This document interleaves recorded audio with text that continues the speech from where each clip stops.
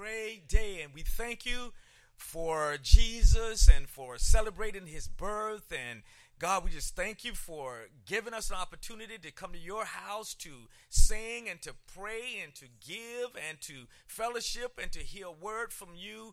And Father, we pray that this word today will enrich our lives, that you will be glorified, your people will be edified, and Satan will be terrified.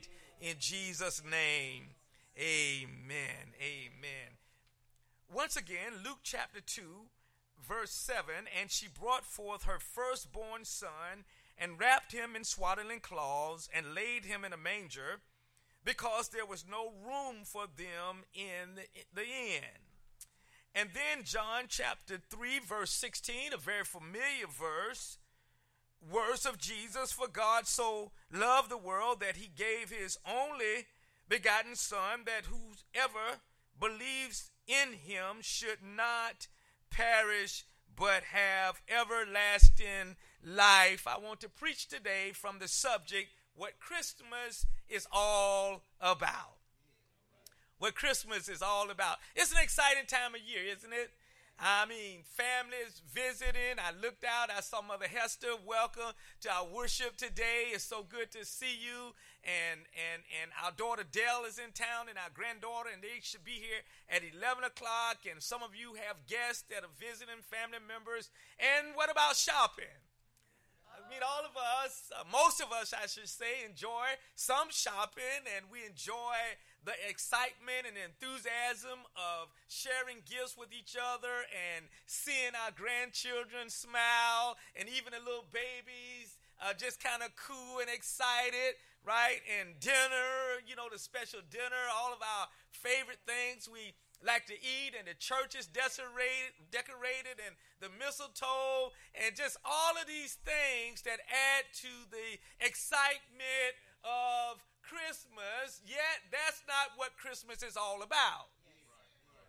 They are good things. They're not bad things, but that's just not what Christmas is all about. So today from our text, I want to just share several things concerning what Christmas is all about. First, Christmas is all about the greatest love ever shown.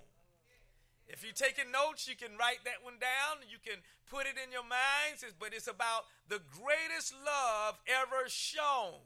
There will never be any greater love than that which was demonstrated on the first Christmas morning. For 400 years, God had been silent. From 400 years, he had not spoken. And then on that first Christmas morning, he spoke, and he spoke with the voice of love. Here it is, y'all. For God so loved the world.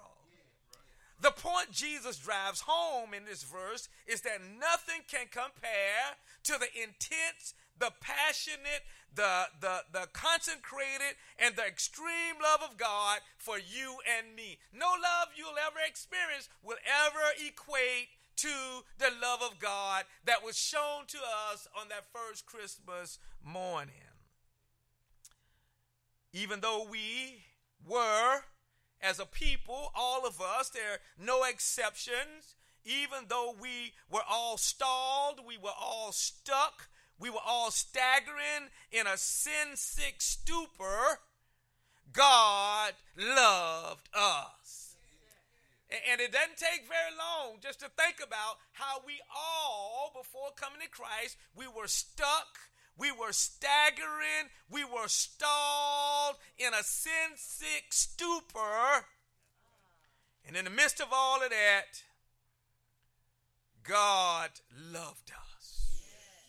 Even though we were repulsive, even though we were rebellious, even though we were resistant towards God, his word, his holiness, and some of us, like Paul, were rebellious even against his church, he still loved us. And the amazing thing about God's love for us is that it remained, underscore this, undisturbed. Notice what the Apostle Paul wrote about the undisturbed nature or the undisturbedness of God's love in Romans 5 and 8. But God demonstrates his love for us while we were yet sinners, or while we were still sinners. Christ died for us. Y'all, that is undisturbed love. The fact that we were wallowing in sin did not disturb, did not postpone, did not prohibit what God did for us in Christ on that first Christmas morning to save us. That's undisturbed love. It's undisturbed love. But not only is God's love for us undisturbed, underscore this, God's love for us is undeterred. What does that mean? God's love was undeterred, and it still is. It means that God did not jettison, God did not abort, God did not drop or terminate his mission to save us, rescue us, deliver us from the destruction of sin, because he saw something in us that changed his mind about us. Isn't that amazing that God's love is undeterred? Last week, while Sister Pickett and I were celebrating our 41st wedding anniversary, we walked out on the beach to watch a rocket launch. The rocket was scheduled, we were told, to launch at 9:15. And so we were out on the beach early with some other folk who had invited us, and we were all waiting for the rocket to launch. And then an individual on his cell phone says, "Wait a minute, I have an update. The rocket is due to launch at 9:35. And so we waited and waited and waited, and finally 9:35 came, and the individual says, "Wait a minute, I have another update." He says the launch has been terminated for today. You see, I began to rationalize that apparently mission control or the engineers or whoever was calling the shots saw something that they didn't like. Perhaps it was a change in weather. Perhaps there was something that they found with the rocket. We don't know for sure. It was pretty windy that day and the visibility wasn't that great. But whatever the case may be, they canceled the rocket launch because they saw something. Well, I'm here to inform us today and to remind others of us today that nothing, absolutely nothing can cancel God's love for us. Even when we sin and fall short of the glory of God, he does not cancel his love. Unlike the rocket launch, God never cancels his love. In fact, the love of some people is like insurance policies. You're all right with the insurance companies, many of them, as long as you pay your premiums, that is, do your part when you're supposed to do your part. You're all right with them. Some insurance companies, you're all right with them as long as you don't have any accidents, as long as you don't have any claims, you're okay with them. But the moment you have an accident or you file too many claims, your insurance policy is in jeopardy with some companies, in jeopardy of increasing or being canceled altogether because you are too much of a risk, too much of a liability. They see too much in your driving habits and your record that they don't like, and so your policy is canceled. Well, Christmas reminds us that our loving Heavenly Father does not operate in such petty fashion. God does not cancel his love policy because we let him down. God does not stop loving us because we don't live up to his standards. God does not stop loving us. Make no mistake about it. While God loves us, he certainly does not love our sinful attitudes and our sinful behaviors. And he has some creative ways of getting our attention, doesn't he? And letting us know when we're off track. God has convincing methods, persuasive means, compelling measures that lets us know that he is not pleased with our attitudes and our actions. God has ways, doesn't he, of getting our attention. And he disciplines us. And like a good father, when we need it, he punishes us, but that doesn't mean he stops loving us. Why? Because God's love is undeterred. Paul says it like this in Romans 8:38 and 39. For I am convinced that neither death nor life, neither angels nor demons, neither the present or the future, nor any powers, neither height nor depth, nor anything else in all creation, underscore this, will be able to separate us from the love of God that is in Christ Jesus our Lord. But not only is God's love undisturbed and undeterred, God's love is undeserved. For the reality is, not one of us here today good enough to deserve God's love. Not one of us are good enough to deserve God's love. It doesn't matter how much good we do, we can never on our own accord deserve God's love.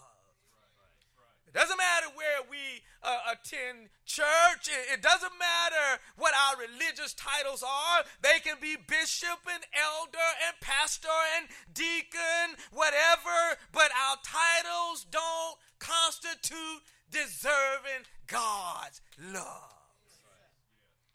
It doesn't even matter how long we've been saved. It doesn't deserve. We don't deserve God's love.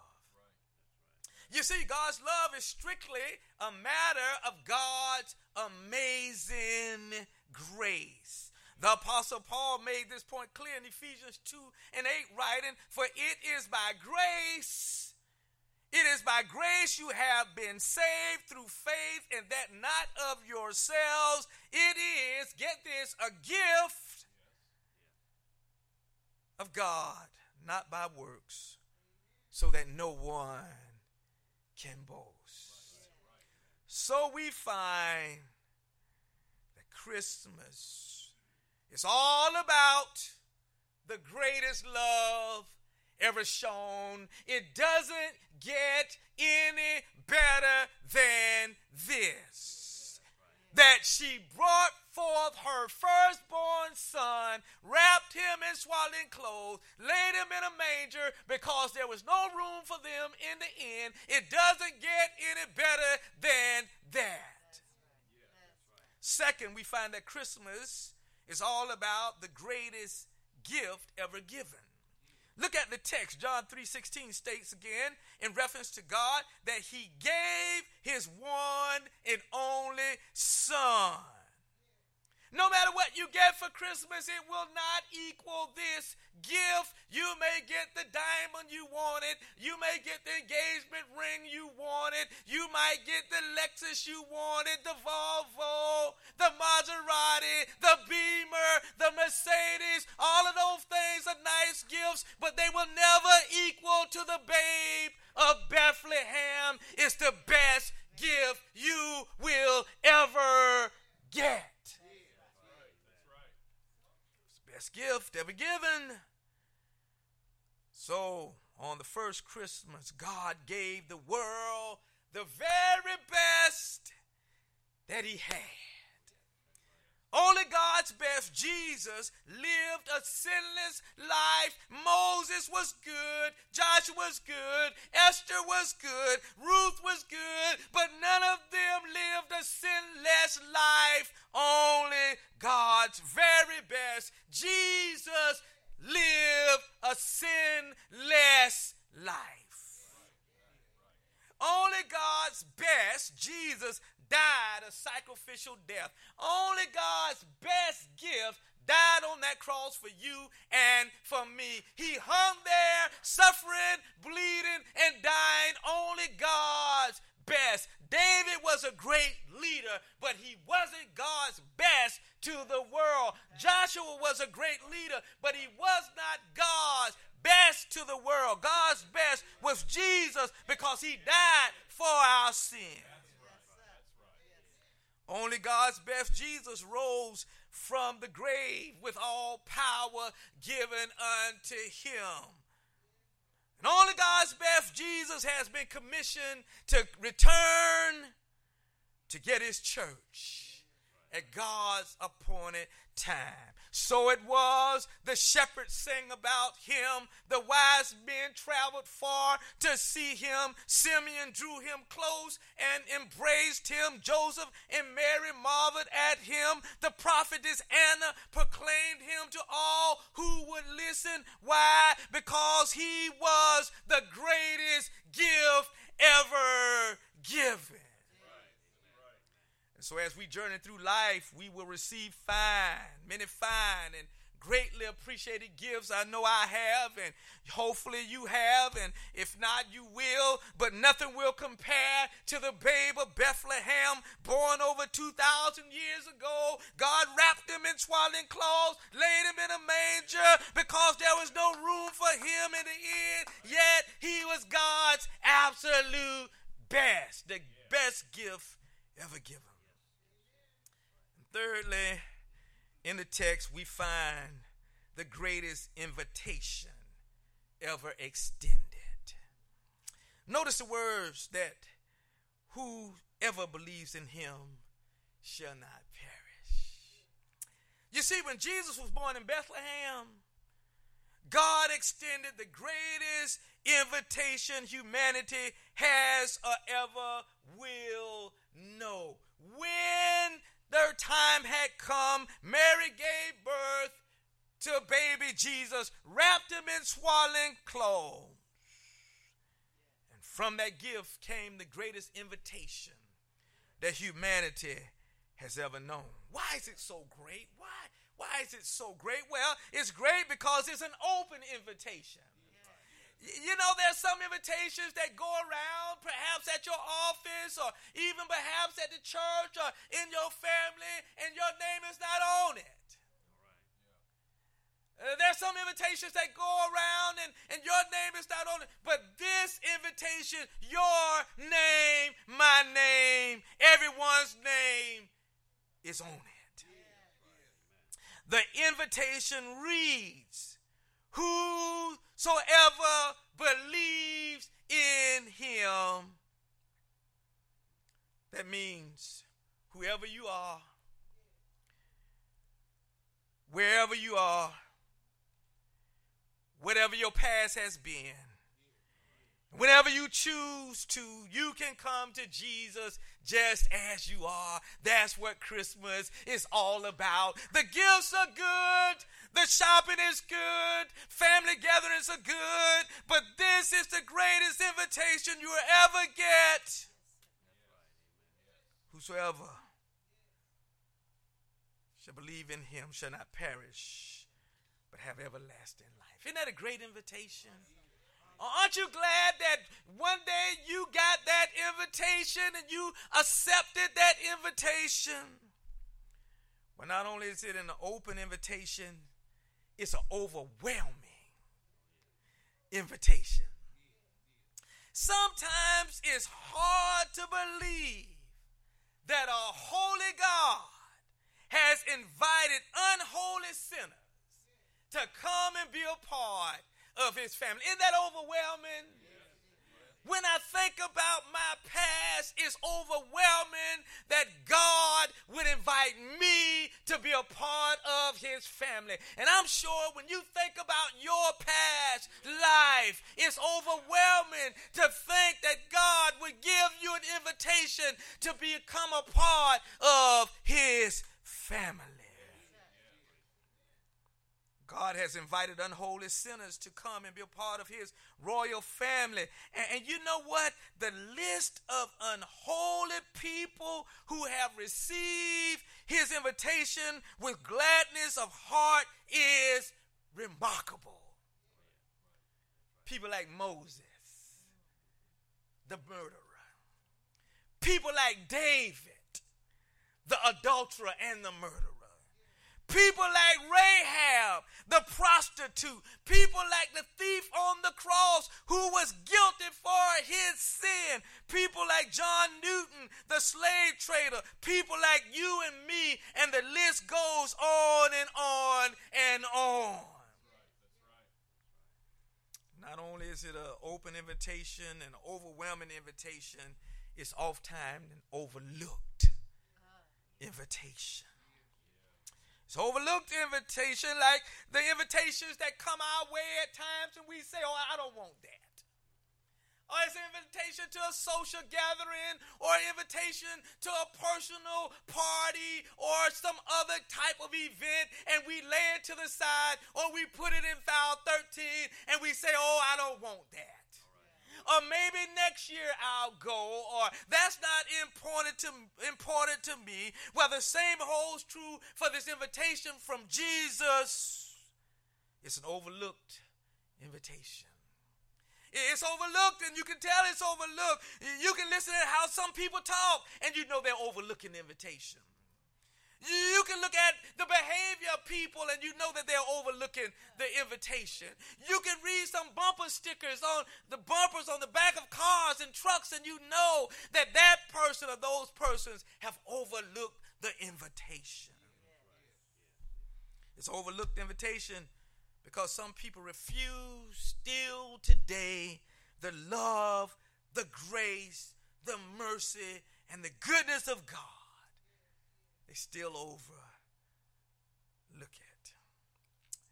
Well, lastly today, Christmas is all about the greatest destiny ever delivered. John 3:16 concludes with these words, that whoever believes in him shall not perish but have eternal life. You see, as Christians, God delivered your destiny and my destiny 2,000 years ago. He signed the deal at Bethlehem with the birth of his son Jesus. He sealed the deal at Calvary with the death of his son Jesus, who cried out, "It is finished." And the destinies of all who trust in him as Lord and Savior was sealed. That, my brothers and sisters, is what Christmas is all about. And that's why the church has been able to sing down throughout the ages, and that's why the church will sing today, and that's why we'll sing tomorrow night at the Christmas Eve service, and that's why people will sing around dinner tables all over the world, joy to the world. The Lord has come. Let earth receive her King. Joy to the world. The Savior reigns. Let men and women their songs employ. While fields and floods, rock hills and plains repeat the sounding joy. That's what Christmas is all about. Father, we thank you.